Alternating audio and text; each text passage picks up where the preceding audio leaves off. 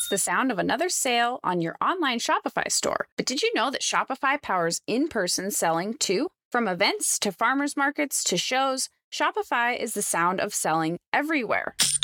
I've definitely been selling at an event and struggled between reconciling payment processors, inventory before and after the event, and easy reporting. With Shopify, you get a powerhouse selling partner that effortlessly unites your in-person and online sales into one source of truth. From accepting payments to managing inventory, Shopify has everything you need to sell in person. Prep for your next event with hardware that fits your business. Take payments by smartphone, transform your tablet into a point-of-sale system, or use Shopify's point-of-sale Go mobile device for a battle-tested solution. Plus, Shopify's award-winning 24/7 help is there to support your success every step of the way. Sign up for a $1 per month trial period at shopify.com/startupcpg, all lowercase. Go to shopify.com/startupcpg to take your retail business to the next level today. Shopify.com/startupcpg.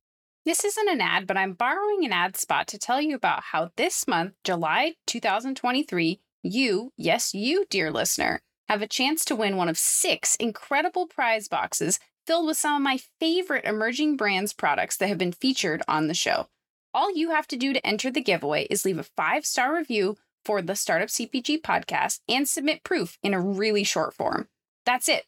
I'm literally personally packing up these boxes filled with delicious soups from Subi, the best banana bread mix from Godana's, functional mushroom granola from Forage, dried pineapple with moringa and hibiscus from Amazi, upcycled raspberry jam from Chia Smash, the most flavorful tortillas I've had from Eureka Tortilla, and Nowhere Bakery's celebrity-worthy cookie mix. It's seriously taking all my willpower to send you these prize boxes instead of keeping them for myself. If you've learned something from this show and would like to give back to us, please check out the link in the show notes with instructions on how to leave your review and enter the contest. Reviews are incredibly important for helping new people discover the show. If you have an iPhone, which over 80% of you do, I see you, it's best to leave the review in the Apple Podcasts app, which is most important for rankings. But if you have an Android, a Spotify review is also great. I already appreciate you so much for listening, but nothing keeps us all going here like a 5-star review. So hit pause now, or when you're able to safely use a phone, and head to the show notes to get entered into the giveaway. And then come right back. I'll have a Jake Carl's dance party while I wait for you. You back? Okay, cool. Nice to see you again, and thanks for supporting the show. It really is about building those relationships, because if you're working with a large operator, they probably won't want to work with you if you have zero distribution. If they say, hey, I prefer Vistar, or hey, I prefer Cisco, they're not just going to want to stock that product in all of their locations if nobody can order it. Welcome to the Startup CPG podcast. I'm your host, Jessie Freitag. I'm so excited to bring back a very popular guest from last year, Jenna Cameron, for another food service episode. We released episode number 74 with Jenna during December of last year as part of the First Hire series, and our conversation focused on first hires for food service sales. Our community seems hungry for food service knowledge, and so we asked Jenna to come back on the show to walk us through the biggest players in food service, from distributors to operators to buying groups and more. Jenna is currently the sales lead at Simulate and has over 10 years of experience in plant-based food service sales for emerging brands. Listen in as Jenna shares about key term definitions to frame the conversation, including operators versus buying groups versus redistributors, major distributors to know in food service, including details on DOT, Cisco, US Foods, and more, plus other regional distributors and how to work with each. Some of Jenna's favorite operators, from campus stores to Disney to Red Robin and others, and specific nuances. An overview of key buying groups like Compass and Aramark and how to get started with a buying group. C-store or convenience store channel ideas. Resources for finding a regional broker for food service or an advisor. And right at the end, we cover grocerant, which are the restaurants within grocery stores, and grocerant is incidentally my new favorite word, and more. Please note that Jenna drops a lot of detailed information in this episode, and if you're worried about catching all the company names that she's dropping, fret not. I have included all the distributors, buying groups, and operators that she mentions in the show notes with links just for you. Now let's hear from Jenna. Hi, Jenna. Welcome back to the show. So good to have you back here. How are you doing today? Hey, Jesse, I'm good. I just got back from my honeymoon and catching up on work and stuff like that. And it's been a crazy May and June, like absolutely crazy, but good. Awesome. I'm so glad that we could have you here. Your episode that we did last year about food service and first hires was really popular and people loved it. And so it's great to have you back by popular demand to talk more about food service and kind of some of the big players in this space. And so before we dive into that, for those that may not have listened to our other episode with you, can you tell us a little bit about your current role? And also, last time we talked, you had just started your role. So would love to hear how it's going at Simulate and what you do there to kick us off. Yeah, absolutely. So, my name is Jenna Cameron, and I have been in the plant based food space for the past 10 years, currently with Simulate. So, Simulate makes delicious, indistinguishable plant-based chicken. Our current products, we do breaded and unbreaded. So we have nuggets, tenders, we have crispy cutlets, we have unbreaded pieces, and we do food service and retail. We actually started in 2019 as a direct-to-consumer brand and developed this awesome cult following of about 150,000 D2C customers, and then launched into retail in 2020/2021, and then food service right after that. So I have been with Simulate for I don't know, like 8 months or something. And they brought me in to build out the food service channel, just like our last episode, first food service hire, super relevant to what I do. So right now I'm just like working on building out distributors, operator partnerships, launching new products, stuff like that. In my previous startups, like I said, I've been in the space for 10 years. I was with Just, the plant-based egg company, for 6 of those years and joined extremely early on. They had maybe 20 employees when I joined. And then by the time that I left, we had 200 plus employees, a Wow. brand new headquarters, much bigger company. And then after Just, I briefly worked for a plant-based dog food company called Wild Earth. Brian Bethencourt is the CEO. It's a Shark Tank company. Mark Cuban's one of the investors. And then after that, I was with Alpha. And Alpha makes like amazing breakfast sandwiches, burritos, all kinds of plant-based products. Awesome. That's great. Yeah. Are you able to share some of the projects and channels that you're working on at Simulate right now? Like which areas that you're focusing on? Absolutely. Without giving away too much detail, at Simulate, we are working on launching a very exciting new product sometime later this year, early next year. If you go over to our Instagram, you can see a couple of early photos of it. So that is what I will say. It's not in the market yet. So on the product development side, we have a lot of fun things happening. And then more generally, because Simulate is newer in food service, the things I'm working on right now are just building the building blocks of food service. So we're stocked in Dot, which is super helpful. I just attended the Dot show. We had some great leads and conversations following that. And Dot they're basically a big food service distributor. They're a redistributor. And about 70% of their business is actually selling to distributors like Cisco, Wow. US Foods, Buy Right here in California. Pretty much everybody uses Dot. So it's a really good opportunity to get in front of new distributors. And then they also have a national accounts team. So in addition to working with distributors, they also work with big national accounts and have good relationships there. So yeah. So one of the things I just wrapped up, I got married, I did the Dot show, and then I went on my honeymoon, but it was a really important show for us to be at. And then looking forward, in about 2 weeks, we are attending the NACUFS show. And NACUFS is an operator specific show, and it stands for the National Association of Colleges and Universities in Food Service. So we're going to be talking to a lot of CNUs in about 2 weeks. Awesome. That's great. Yeah. And the kind of information you just provided on Dot is exactly why we're here today. So I love that and excited to hear more from you about the other players in the space as well. Can you also define some kind of 101 terms for us as well? Operator, distributor, buying groups. Can you describe some of those terms and any other terms you can think of that you're going to be using throughout our conversation? And we can clarify as we go too, but I wanted to give you a chance to set up some of the terms for those folks that might not be familiar. Yeah, absolutely. And I feel like this comes up a lot in conversation, whether that's internal and I'm sharing with a Simulate team member, hey, what is food service? Or if I'm talking to someone else who works in the startup space and they're trying to unpack food service, it can be a little confusing. And there's a lot of like terminology and lingo. But essentially, the way that I look at food service is it's anywhere that you eat when you're outside of the home. So that could be like a hospital or where you go to school, a college, university. It could be a restaurant like Burger King or Panda Express. So it's basically anywhere you eat outside of the home. And within that bucket, there's a lot going on behind the scenes to support food service. There are operators, there are distributors, and then there are buying groups. So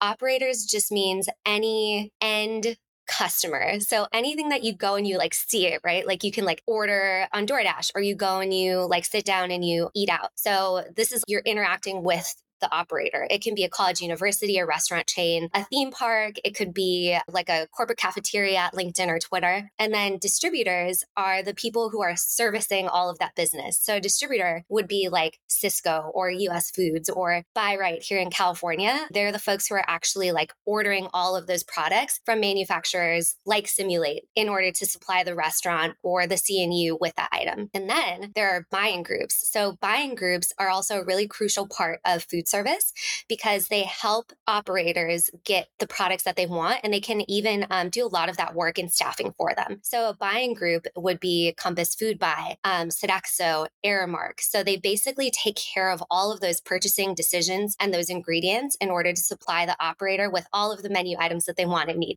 Interesting. Okay, great. That's super helpful. And where would you like to dig in first in the spaces? Buying groups or distributors? What do you think makes the most sense? Just because I am like fresh off the Dot Show, let's start with distributors. Yeah. In general, when you're building out food service strategy, it's really important to develop that push and pull strategy. So that's why it's equally important to focus on distributors and operators. So you need to sell into an operator so there's a demand. And so when you have a product stocked at a distributor, people are actually buying it. Because if you don't do that, it's just going to sit there and you might have to pay to get it there and nobody's buying it. So yeah, the operator distributor relationship is super important in food service. Yeah. Okay. Yeah. Let's talk a little bit about distributors. And can you describe for us too how distribution within food service is a little different than maybe retail distribution? I believe that UNFI does some food service distribution, but it's a little different. So can you tell us a little bit about that to set us up as well? Yeah, absolutely. In food service, especially in food versus beverage, there are tons of distributors. And I think in retail, it's just a little bit easier. There are a couple of big players in retail. And if you have your product stocked at UNFI and KeHE, you can pretty much reach like any natural retailer like Sprouts or Whole Foods. Whereas in food service, there are so many different options and it actually can be a little competitive. So that's one of the things that is hard for manufacturers to understand in food service is, hey, where is our product going? Can be extremely difficult to get data from food service on an operator level. But yeah, so because I was just at the Dot Show, I will start with Dot. I really like Dot as a partner. They're very focused on supporting young companies, plant-based brands, better for you products, and they really are known for being leaders in that space. And like I mentioned before, they are a redistributor. So Dot will sell to pretty much anybody. They work with the big national accounts or national distributors like Cisco and US Foods and PFG and Gordon Food Service, but they also work with the smaller distributors like Buy Right and Chef's Warehouse and Vegan Distribution here in Hayward, California. And one of the things that they do, they help manufacturers like Simulate because they stock all of our products. So when a new distributor wants to order our products and they're not located near one of our warehouses, right? Like they can't pick up from us. It doesn't make sense for us to deliver to them. They maybe can't meet our minimums. We say, hey, we're stocked at Dot. And that really helps. So that has allowed us to get into a lot of other regional distributors like Vegan Distribution and like Cisco Memphis, for example. It also helps drive those item code creations. So whenever you get into like a Cisco or a US Foods, you have to go through this process of getting an SUPC, which is a Cisco item number or a US Foods item number. And this allows you to be ordered from any of the other Cisco's or US Foods all around the country. So I think if you can, as a young brand, get into Dot, it does take some time. You have to build those distributor partnerships and show that there's a demand for your products, but they are super, super helpful. And then on the flip side, they help distributors because they can order a lot of different products from Dot. Like they don't have to just order one whole truckload of Simulate nuggets. We would like that, but they can also Tetris it together with other things that they need. So they could have a half a truckload of frozen plant-based chicken nuggets and anything else frozen that they need. As long as it's the same temperature, they can order it all on one delivery. And then Dot typically delivers once or even twice a week to distributors that are moving a lot of volume. So they'll deliver on like Tuesdays and Thursdays, for example. So it really helps the whole supply chain process of food service, I think, by having Dot as that like big redistributor. Other distributors will do some redistribution too. Like you brought up UNFI. UNFI will also do some redistribution. There are some other smaller redistributors, like there's one in the Pacific Northwest called Alpine, but Dot's really the one that I've worked with for the longest. I'm most familiar with. I think I've been to their trade show like 7 or 8 times in St. Louis, Missouri. Oh, wow. That's awesome. And for Dot in particular, so to get set up, is it like an application process? Is it going to a show? Do you have to be working with them to go to a show? Can you tell us a little bit about that piece of getting in there and getting set up? Totally. So the person that I work with at Dot the most is Rod Willis. He's been there for a long time and he is the director of national and specialty. So he has done a lot of the pioneering for the plant-based brands. So he's a great advocate. However, you do have to show that you have business and you have some distribution before you can approach Dot, because they're not going to work with every small brand that doesn't have some sales that can go through Dot. They're all about moving cases. They're not going to move any cases if they're not selling to anybody. And to attend their trade show, you do have to be a Dot supplier. You have to be stocked at Dot. So it takes a little bit of time to get to that point, maybe like even a year or so. But once you get to that point, then you're in. And the good news with Dot is that they also service retail. So Dot supplies big retailers like Walmart and Target. So if you happen to be a plant-based brand that started in retail and you have a foothold in retail, you can translate that to food service too, because you're already working with Dot to support your retail business. That does help. Interesting. And when you talk about being able to show that you have demand when you're on the smaller side, is that having information about reorders from individual colleges and universities that you're working with? Or what kind of data are you approaching? Because you mentioned the data is tough in this channel. So I'm curious, if you were helping someone approach Dot, what kind of data would you ask them to prepare, or would you ask if they had access to before submitting? The good news is when you're smaller, and especially if you're going direct, you have a lot more access to data. For example, let's just say you're not in distribution yet at all, and you're sending all of your first initial orders directly to the operators. That's pretty common. And the operators, for the most part, will be open to that too if they're also on the smaller side. If they're a lot larger, if they're a national account, they're going to have distribution, they're going to have their system, and you're going to have to work within their system. But if you're a small brand and you're just working with like mom and pop restaurants, let's just say here in the Bay Area, and you're trying to get your product into all of the Bay Area, like best chef driven restaurants, you're trying to get into all the like Michelin star restaurants or all the vegan restaurants, just as an example, you could maybe supply them directly to start. And then if you're supplying them directly, you're getting the purchase order from the operator, you know what their movement is, what their use is. So you can then take that to distributors. So if I were starting a brand from the ground up, like here in the Bay Area, I would probably make a list of all of the restaurants or coffee shops or college universities that I wanted to get into as my like target list. And then once I have enough business flowing through there directly, I am ready to approach distributors. So then I would take that list of operators, go to a distributor like Buy Right here in the Bay Area and see if they'll stock my product and say, hey, I have X, Y, and Z restaurant. I know they already work with Buy Right. We're bringing you new customers.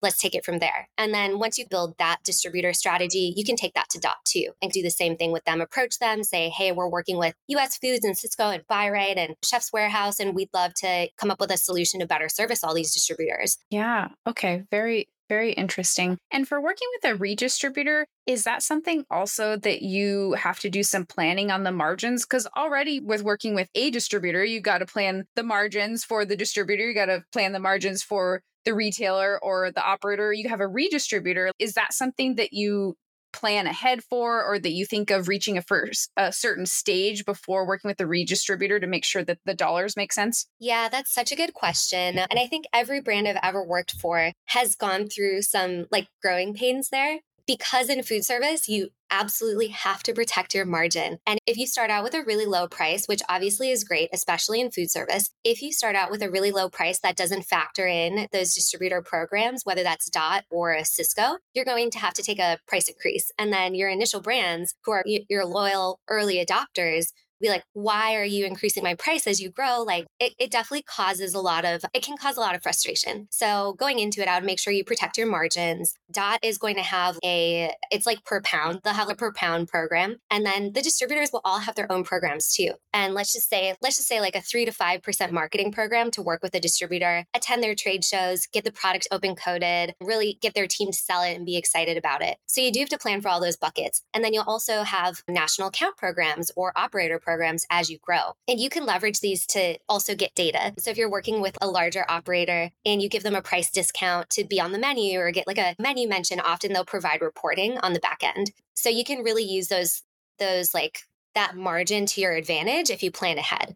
Okay. And I'm wondering if there's any differences thinking through front of house, back of house. So using simulated as an example, if you're supplying bulk big bags of chicken nuggets to the cafeteria, but then you're providing a ready to heat pack, like a retail pack for the student store. Is there any differences in getting those different items set up with someone like Dot, or is it all the same? And is the marketing materials that you provide differently? Curious about how that breaks down within distribution. For the most part, just using a college university as an example, because CNU, by the way, is like one of my favorite segments in food service. It's just so fun. And you can build college ambassadors and brand advocates. And there's just so much to do there. But pretty much every college university will have back of house and front of house. There are so many different places you can eat on campus, whether that's like sitting down and ordering a chicken sandwich or chicken nuggets, or buying something in the market to take back to your dorm room and heat up. And they're usually serviced by different distributors. So it can be a little confusing. Just like using UC Berkeley as an example, they were one of my very first food service customers. I sold them just mayo back in 2014. So they were buying big gallons of plant-based mayo. And then they were also buying it for their stores. And a lot of college universities will have 5 dining halls, 10 dining halls, 6 different markets, places that you can go and buy groceries and stuff like that. So there's really a lot of business at every CNU. But yeah, so they'll use like a UNFI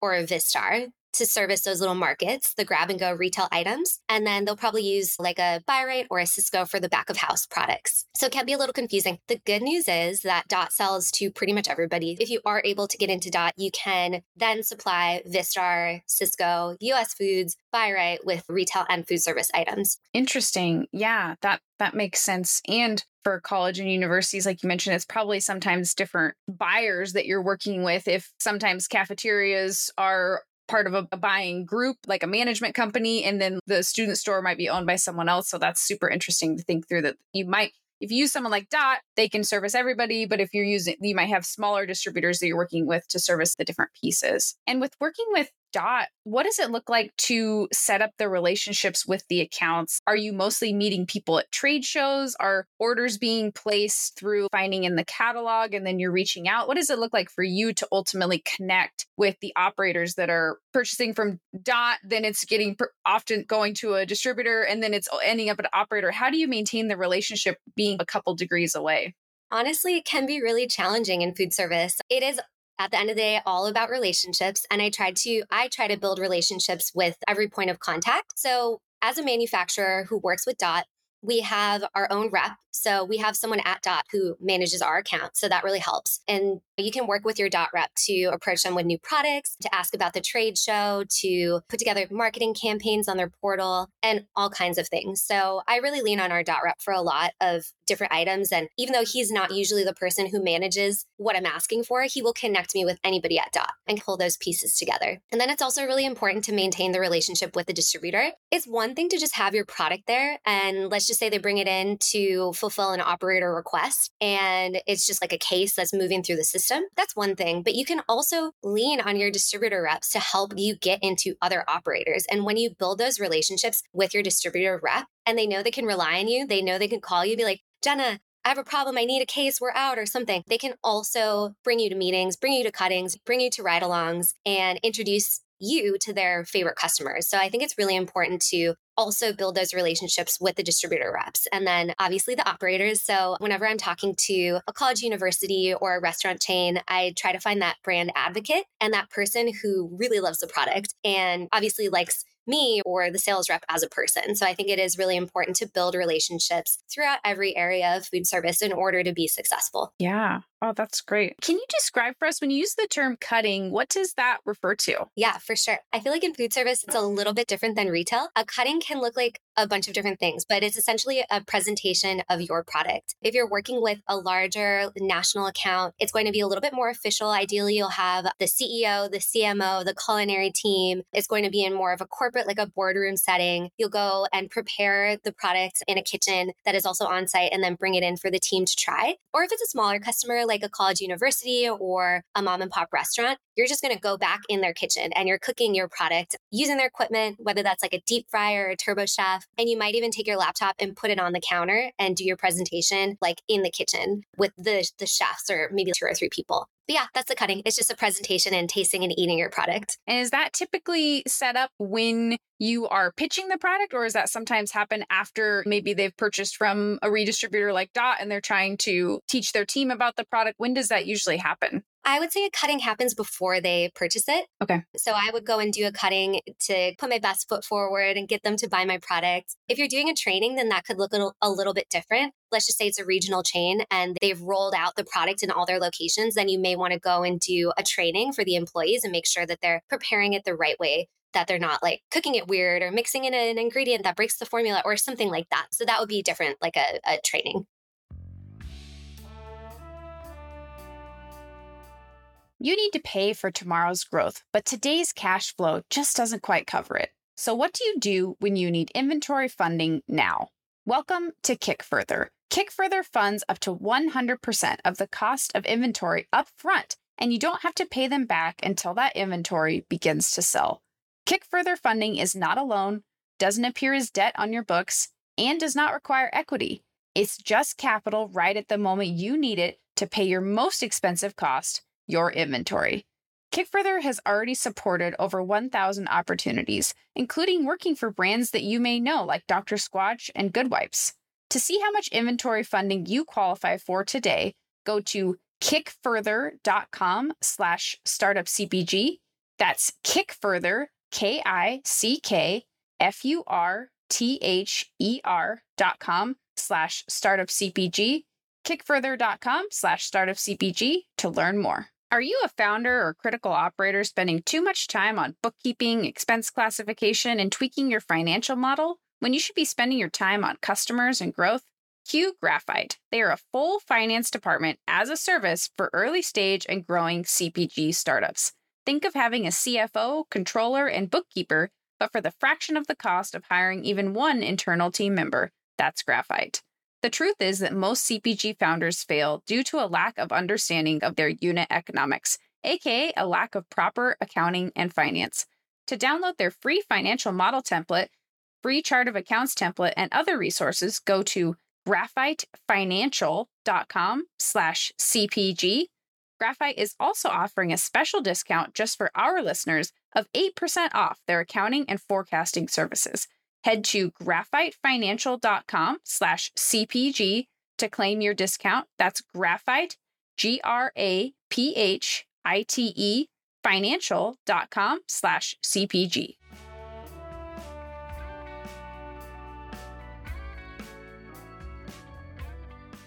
I feel like we could spend the whole time just talking about Dot.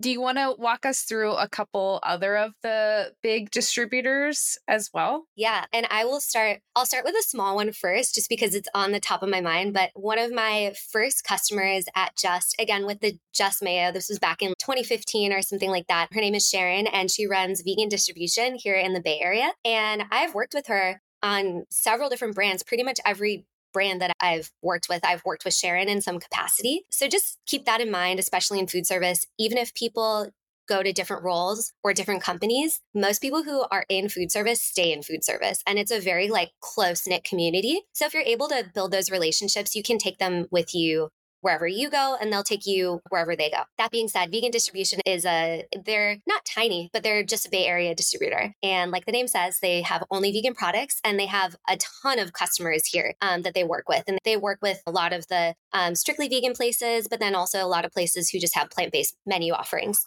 And then going out from there, one of my other favorite distributors that's on the smaller side is Buy Right. They're also in the Bay Area. Even though they're and just service the Bay Area. They're the 24th largest distributor in the country, and people know and love them. They have a great reputation for bringing in specialty items like artisan cheeses and stuff like that, and also plant-based products. I think they were one of the first distributors to bring in the Impossible Burger and really help that grow. Another one that is great to approach they're small, but they also have a nationwide presence, and they specialize in those great metropolitan markets that a lot of plant-based consumers live in, and trendy, up and coming, etc. Chef's Warehouse. So Chef's Warehouse, I would say they have a really good presence in California and New York, which for us at Simulate, that's a really good market. So Chef's Warehouse, great one. Again, all these people work with Dot. And then going up from there, I also really like Vistar. So Vistar and PFG are all one and the same. PFG is more of a traditional back of house food service. They're going to be carrying those bulk brands. But Vistar, they do tons of grab and go. So as you're approaching, for example, a college university, you can work with PFG on the food service side and then Vistar on the grab and go side. They also service this amazing operator called Follett Bookstores. And I think they have about 1,200 locations. But Follett, Wow. all of their locations are campus adjacent. So it's you go there and get like swag for your CNU, whatever else, like pens or something. And then you could also buy food and drinks. They have coolers, they have freezers. So that one's really fun. And they use Vistar. And then there's obviously Sysco and US Foods. Everybody uses Sysco and US Foods. They will tell you, your operator will tell you. They'll pretty much everybody will ask right away if you are stocked at Sysco or US Foods. Those are obviously the big players. It can be hard to gain momentum nationwide, but you can start by building those regional partnerships. And a lot of CNUs use them too. If I were starting my own company, I would probably approach college university on the operator front and then build distribution that way. It's just an amazing place to start for plant-based and for so many reasons. College students are great advocates and brand loyalists and stuff like that. And then Sysco and US Foods also have really interesting programs that you can become a part of. The Sysco one is called Sysco Cutting Edge. I think Beyond Meat did this back in the day, but you basically make a custom flavor, custom product for Sysco, or you just have your product exclusive to Sysco for a year. But Sysco Cutting Edge Solutions is a good opportunity to get your product force stocked into every single Sysco opco. But then keep in mind, you have to sell it too. So it's good when you're at a point, a larger scale. You probably wouldn't want to do that like right away. But yeah, Sysco Cutting Edge Solutions is a good opportunity. I'm trying to think. And then there are tons of other Gordon Food Service based in Michigan. They're awesome. They have tons of plant-based products and tons of better for you natural products. And they also have really cool programs that you can participate in. They have these storefronts too. So a lot of traditional food service distributors are now offering these markets and more grab and go focus areas.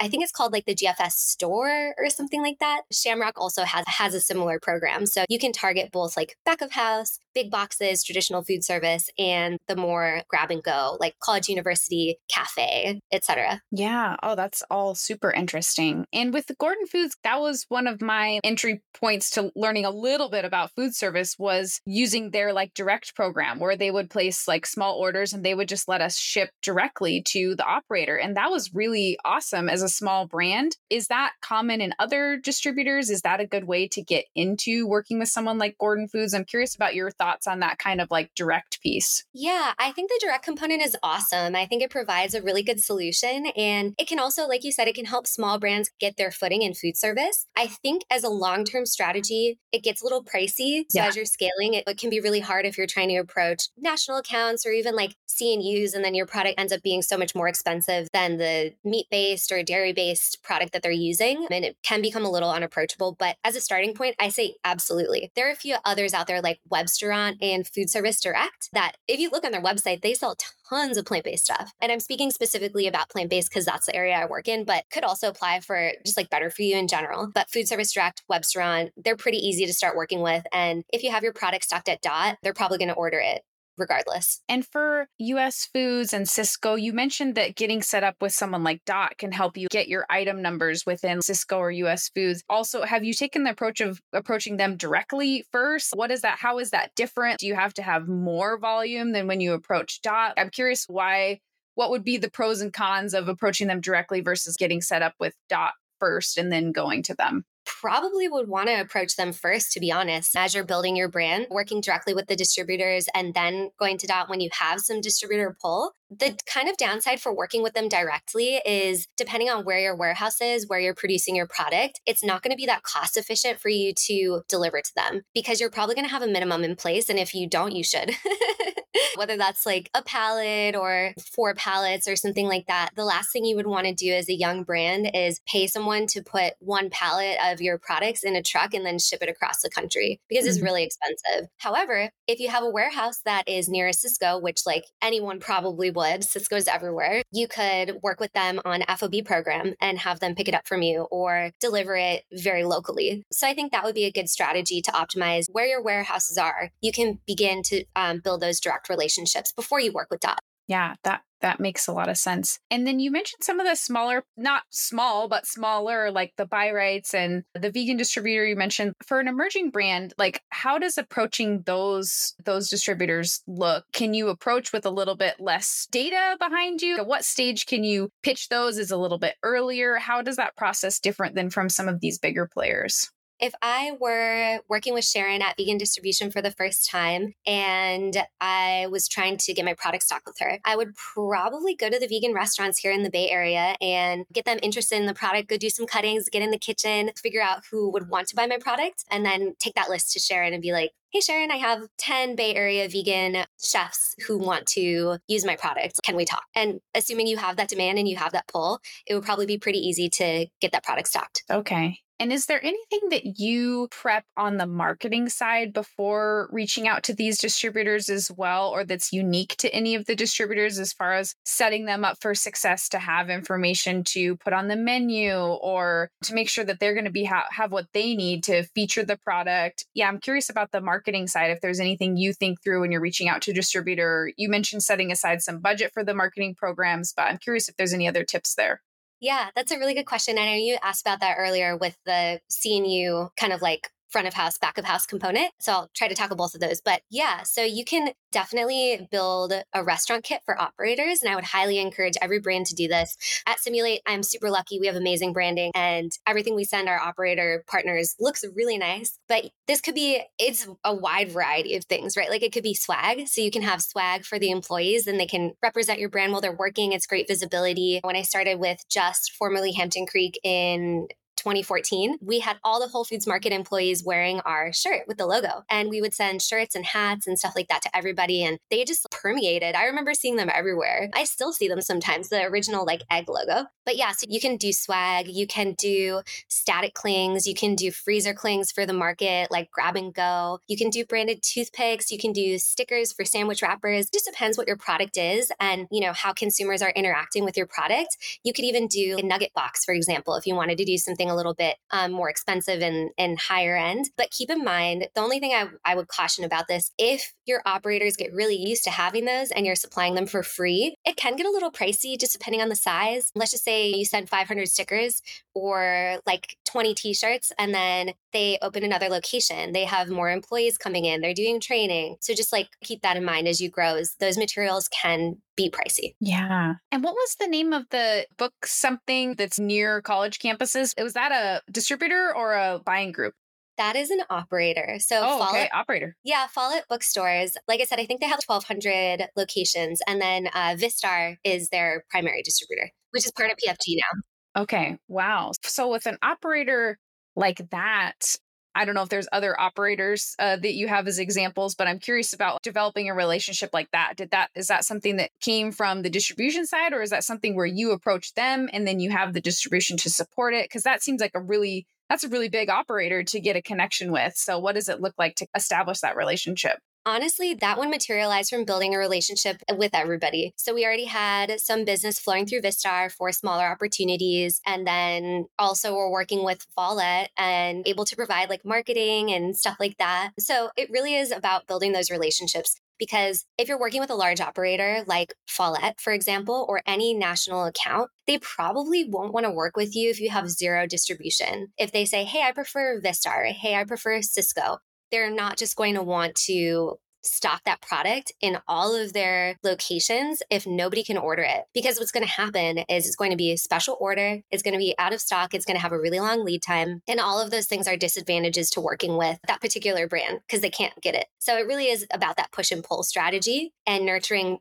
both relationships at the same time. Can you take the demand from, say, okay, we're not set up yet, but if you say yes, can you take that demand to the distributor? I know that there's like anchor accounts in the retail space. I'm curious with the push pull, if you can get a certain ways along and then take it to the distributor and say, hey, they'll buy if you set us up in your system. Yeah, absolutely. I do that all the time. Part of it is also leaning on your account. By account, I mean operator. So if I was working with a CNU for the first time, I went and did a cutting. They love the Simulate chicken tender. They want to bring it in. Then I would ask the chef or ask the purchasing manager, hey, can you please put me in touch with your distributor rep?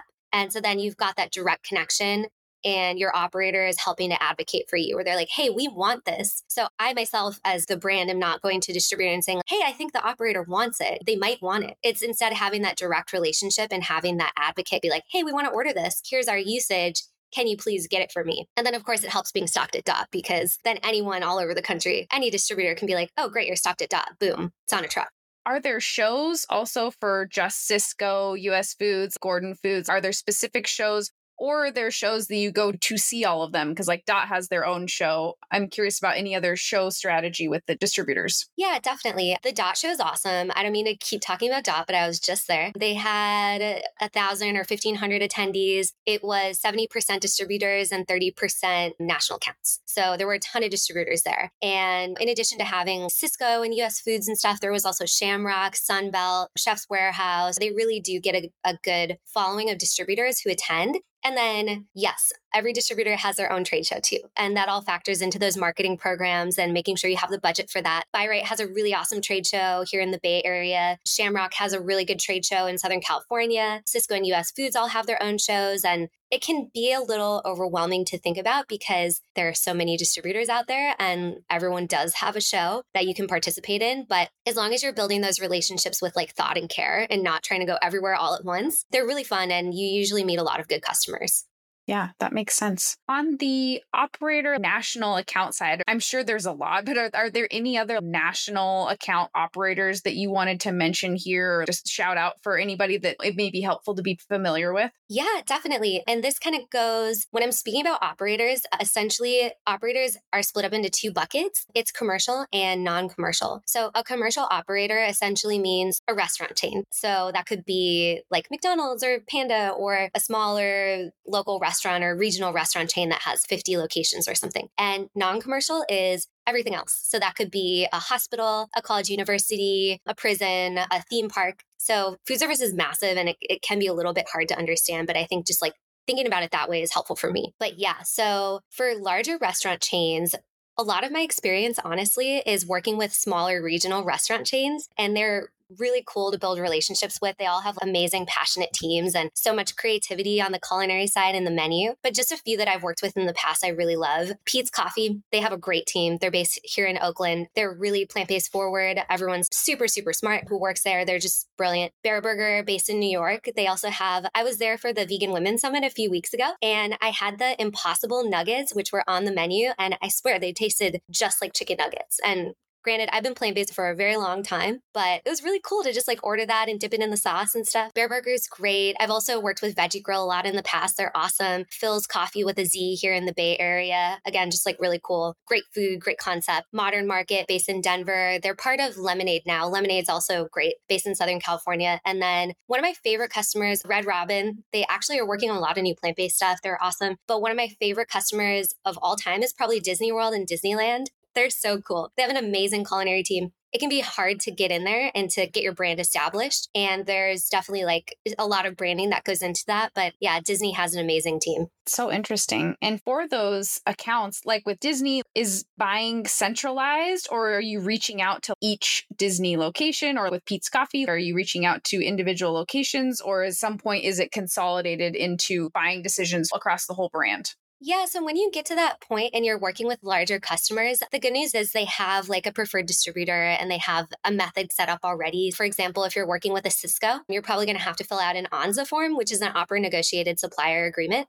And that essentially will put in place pricing, any special pricing that you put together for them. Disney, they do a lot of centralized buying. They use a few different distributors. And obviously Disney World purchases from different one than Disneyland because they're in different locations, but they will let you know who they're using and can help you get it stocked and stuff like that if they like your product. There are some smaller ones, smaller chains that will use maybe a couple different distributors, but as long as you have a good relationship with the operator, they can help you navigate those conversations and put you in touch with who you need to be put in touch with. There are also amazing like regional plant-based chefs and chains that are so fun to work with. Next Level Burger, the founder, Matt, is amazing. He's such a visionary. And I think he just opened a couple locations, like one in Denver. The Plant Power fast food team is great too, down in San Diego. They're also like opening new locations and always changing their menu. Their food's delicious. There are a lot of them.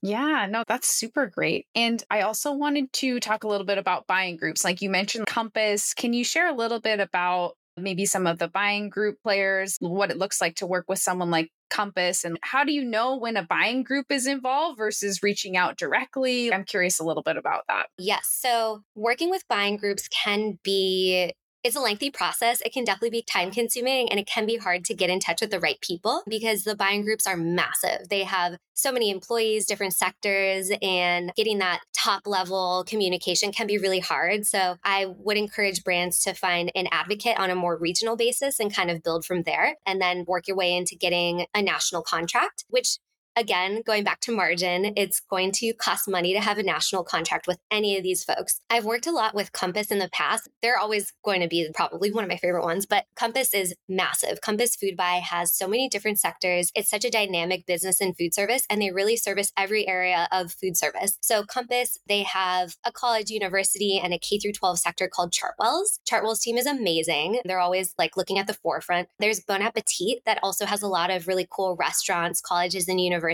There's Levy, which does all of the stadiums. Stadiums are really fun, lots of volume, great products, like very culinary focused. And then there's URS that does like corporate cafeterias and stuff like that, like a LinkedIn or a Twitter, for example. So yeah, Compass Food Buy is great. They're huge and it can take time to get your product in there. But really, there are so many areas that you can approach because they do the traditional like back of house food service, bigger boxes. And then they also have a lot of grab and go. So if you have a product and you're going into food service, chances are you have a product that they would want to order. It just can take time to get like the pricing and stocked and all that stuff. Yeah, no, that makes sense. I interacted a little bit with Compass for LinkedIn. It was right as the pandemic started. I think we shipped a PO for the LinkedIn headquarters, and then it was like lockdown and we didn't get a reorder because no one was at the office. So that was my very brief interaction with Compass, but that's very interesting. And it sounds really intimidating, making regional relationships first. How do you recommend people even approach that? Where do you start? I would suggest maybe starting in the college university space just because it is such a captive audience and there are tons of self-operated CNUs. So self-operated just means that they don't work with one of those buying groups, but it's pretty easy to figure out who they do work with. If you go to the Sodexo or the Chartwell's websites, they'll usually have an area where you can look up their schools. So you could always do it that way. And then when you're approaching them, LinkedIn's great. Like you can get so much information off of LinkedIn. If it were me, I would probably go on the Chartwell's website, find one of their CNUs, ideally located somewhere where I could service it, where like a warehouse is or manufacturer is, and then try to find out who the chef or marketing people are on LinkedIn and go that way if it's purely cold outreach. You can also get lucky too. Like you can be talking to or working with a CNU already. And they're like, oh, we're Compass Food Buy. And so then you will like stumble upon an advocate that way. Like for the corporate cafeterias and stuff, you could always like go in and then try to find out who they use or who they work with. Are there some other major buying group players that would be helpful for folks to know about? Yeah, definitely. Sodexo is great too. And Sodexo has a really cool trade show. I think it's in North Carolina. I've only been to it once, but they also do a really good job of bringing in plant-based, better for you, younger brands. They have a huge healthcare sector. So Sodexo is a great one to approach for that. And then they also have some amazing CNUs too. So yeah, Sodexo is great. Aramark, they're all huge. Aramark is massive. And they also have tons of colleges and universities. Same with Sodexo. I would say maybe pick one area. For example, if you have a product and you're really targeting healthcare, then maybe go the Sodexo route. Or if you're doing CNU, you could do Aramark or Compass or Sodexo there too. But yeah, I would just advise brands to not get like super overwhelmed with all of the opportunity in food service in general and just see where you have a product market fit and then go that direction. Yeah, that's super interesting. And like Aramark, I'm more familiar with them on the like uniform side. Like they do a ton. So Totally. yeah, that's so interesting to think about how they're within like food and everything. So yeah, that's wow. Is there anything else that you wanted to share about within navigating some of these big players or anyone that we missed in any of the areas that we've talked about? There was one bucket that I wrote down, actually two. Another area in food service that I'm quite fond of is the C-store space, the convenience space. If you're a younger brand and you're trying to break into that space, I would encourage you to get like a C-store specific broker because it's all about relationships and they can help navigate the distribution, the operators, the opportunity there. But I really like the convenience space. And a lot of convenience stores are now ordering and using plant-based ingredients, whether that's like for their back of house, like deli they're using a mayo or they're using like a plant-based chicken nugget. It's becoming increasingly more popular. There's one here in the Bay Area called Loop Convenience. They're like a better for you convenience store chain, and they're attached to all the Shell gas stations, and they bring in tons of really cool plant-based stuff. There is like 7-Eleven. I was just in Hawaii for the honeymoon, and I was able to try the Omni Foods Spam musubi at 7-Eleven. It was such a cool experience. It was totally plant-based. So that's another area that I would suggest to brands if they have a convenience forward product and they're trying to break into that sector. And then just in general, if you are starting from scratch, you may want to bring in an advisor or a broker to help you grow in food service because it can be a little bit overwhelming. And if you have zero relationships, you might want to work with someone who does have those relationships and can help you as a third party before you bring in an internal team. Yeah, no, those are all really great notes. And I'm glad you mentioned like convenience, especially with the focus on like better for you and plant-based. Here in the Pacific Northwest, we have like Plaid Pantry. It's 100+ locations, and they're trying to bring in really better for you brands. And they've supported a lot of local and even just smaller brands getting them to their stores, and 100 locations is awesome. So yeah, that's really interesting on that piece. As far as getting help within food service, and we talked about this some in our other episode where we talked about first hires,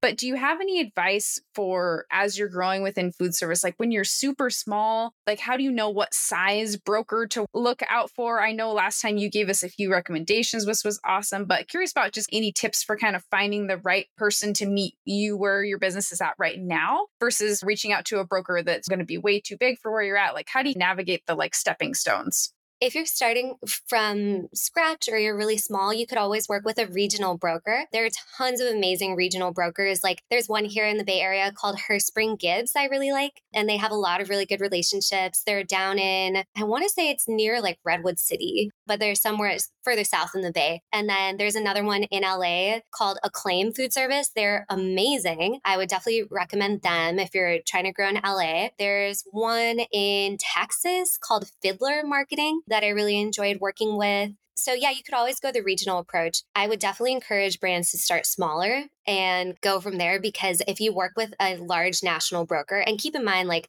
there's a lot of plant-based products now, so they may already have a competitive brand and they won't bring you in. So there's that too. They already have a plant-based chicken. They already have a plant-based meat or a beef. So that can be a little difficult. You're going to spend a lot of money training and even getting product samples to those bigger brokers. I'm talking like 20 offices or 30 offices and then going and training everybody. So it can be really expensive if you start big. So I would encourage to start small and then grow from there. There are also some really cool, more like advisors than traditional brokers that have a smaller team with a national presence and can help you navigate the areas of food service that you might not know how to navigate, like bids for K through 12, for example, or working with Sodexo or Compass Food Buy. The ones that I've worked with in the past would be Alohi. I really like the Alohi team, Green Nature Marketing. And there's also one that it has more of a grab and go focus that I cannot remember right now, but I will remember it and I will send it to you. Perfect. These are all awesome. And I will include links and names of everything that you've shouted out in the show notes too, so that folks can go and grab those when in case they're driving or something right now, because those are all really awesome. This has been so helpful. Is there anything else you wanted to share before we wrap up?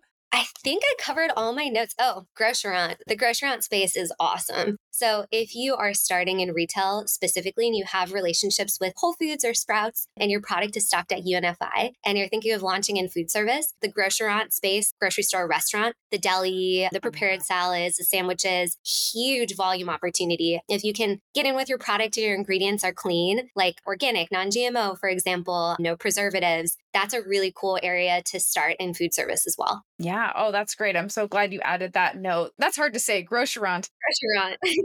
That's a super interesting way to get your foot in the door. And yeah, I hadn't thought about how you're already on the shelves in the store and then getting into that space. So that's amazing. This has been packed with so many tips, Jenna. Thank you so much. I will share your LinkedIn profile in the show notes. Are you okay if folks reach out to you? What's the best way to connect with you?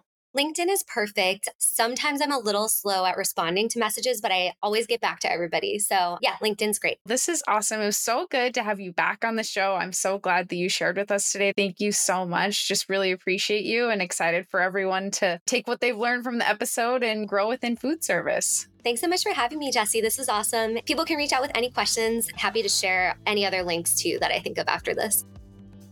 Thank you for listening in today. I'm so honored you joined me for this conversation, and I love hearing from you all with feedback, suggestions, or if you just want to say hi at podcast@startupcpg.com, or you can find me on LinkedIn.